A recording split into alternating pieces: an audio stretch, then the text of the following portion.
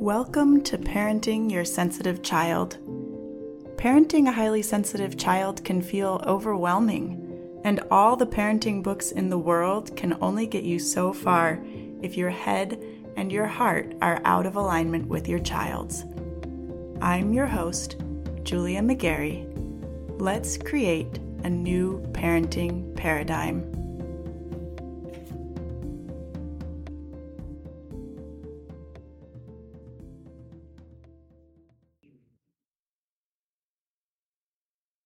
Yeah. I think one of most of our goals as parents is to raise kids who are problem solvers.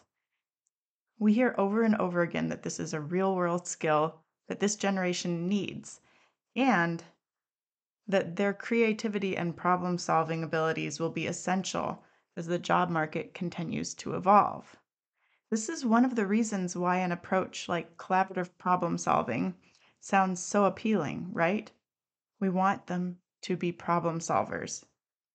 Honestly, I'm a fan of collaborative problem solving, although it can be tricky to implement if you have a child who is resistant to having conversations, or if they don't like it when you make observations about them or their experience.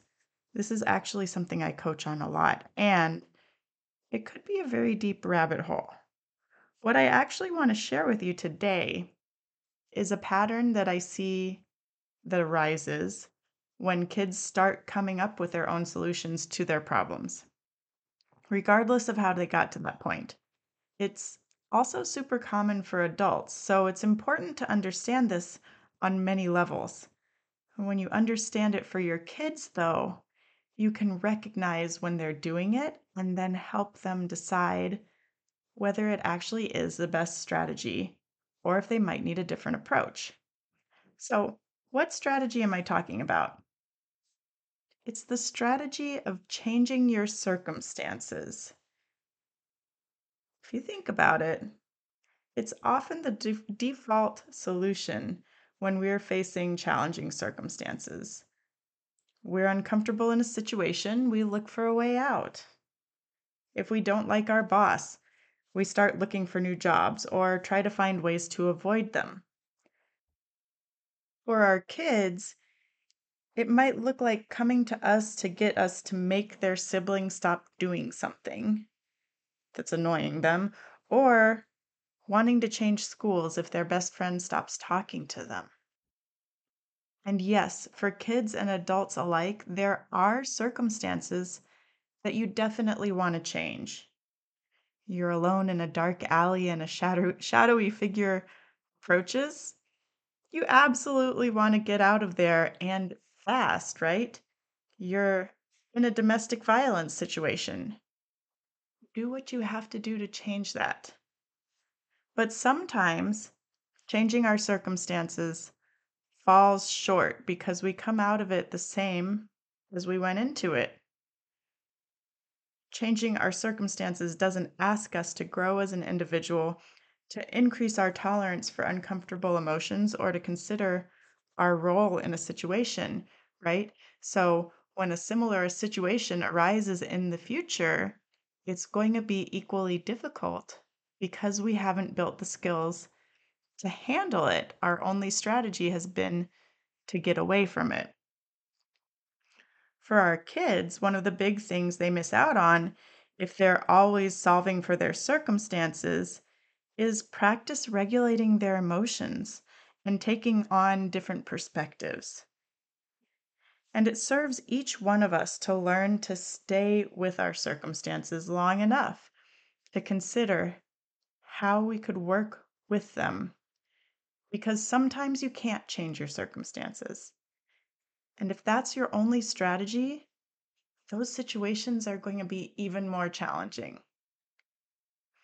Now, I could see this line of thinking leading to insistence that they honor their commitments and a refusal by us, the parents, to let them quit activities that aren't working for them, right? I'll just reiterate that sometimes changing circumstances is the right move. And sometimes that's a call you have to make as a parent. Are they feeling overwhelmed by their schedule and dysregulated all the time? Then you probably need to help them lighten the load and find some balance.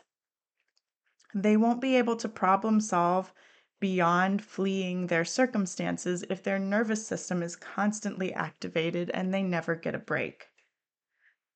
But if they are able to find some balance and they're able to have regulated conversations with you about what's hard for them, here are some things you can try. First off, you can encourage them to prioritize regulation. By this, I mean ask them to slow down and hold off on making decisions when they're in an activated or dysregulated state. Quitting an activity is a perfect example of this, really. Often the desire to quit comes up when it's time to transition to that activity. It may be the case that the activity is, in fact, stressful or unpleasant, but it might also be that the transition is stressful or unpleasant. You can tell them, listen, I hear you. You don't want to go. That is a conversation we can have. We just need to have it when we're both feeling calm. And we need to have it when we aren't about to walk out the door to go to the activity. They may hear that and proceed to air their grievances about said activity. This is not a problem. You can tell them that you're here to listen and you want to hear all about it, and you're still going to go to the activity this time. Another approach that can be helpful when you are having a regulated conversation is to remind them that the solution they come up with has to work for everyone. If they are unhappy with their after school program, for example, and their solution is to quit and start taking the bus home and be a latchkey kid, that might work great for them, but it might not work for you. They may need your support in finding ways to tolerate the after school program if that truly is your only option. Another approach you can try is to be very direct and honest with them. Tell them, I've noticed you're working really hard to find solutions to your challenges lately. You've gotten really good at coming up with alternatives for situations that feel hard for you. And this is an important skill to have. I think we're ready to start working on adding some other tools to your toolkit because sometimes there are going to be uncomfortable situations that you can't change. We need to figure out how to move through those when they come up, and I'm here to help you do that. If you're working with a very logical kid, this might be exactly what they need to hear to start to appreciate some of the self regulation strategies you've already shared with them. Finally, you can start talking to them about and helping them identify what's in their control versus what's out of their control. They can't control whether their sister hits them, and they can't make her go away, but they can control their reactions, at least to some extent. They can recognize that hitting her back won't get her to stop, but focusing on staying calm can diffuse the situation or help them recognize that they can ask for help, right? So, those are a few different ways that you can approach this. There are so many because this comes up in so many different ways. It takes so many different forms, right? We as humans often default to trying to get out of uncomfortable situations, to trying to change our circumstances so that we feel better. And the more we can recognize when this is happening for ourselves, for our kids, the more we can begin to explore other strategies and learn skills that help us be okay even when things feel hard, right? I hope this has been helpful for you. Keep in mind that you really do get to decide how to help your child expand their repertoire here.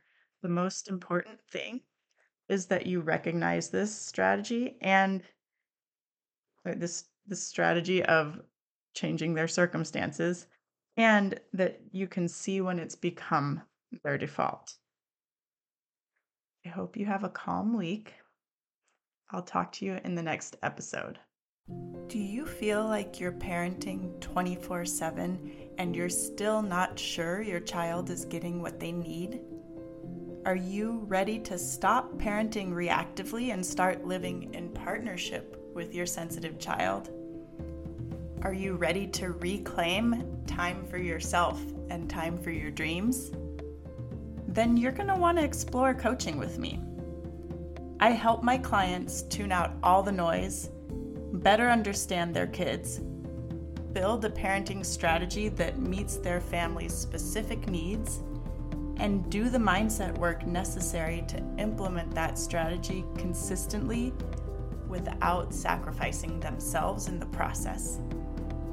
To get started, just head over to partnerpath.com, click on coaching, and get your free consultation set up. Let's get to know each other.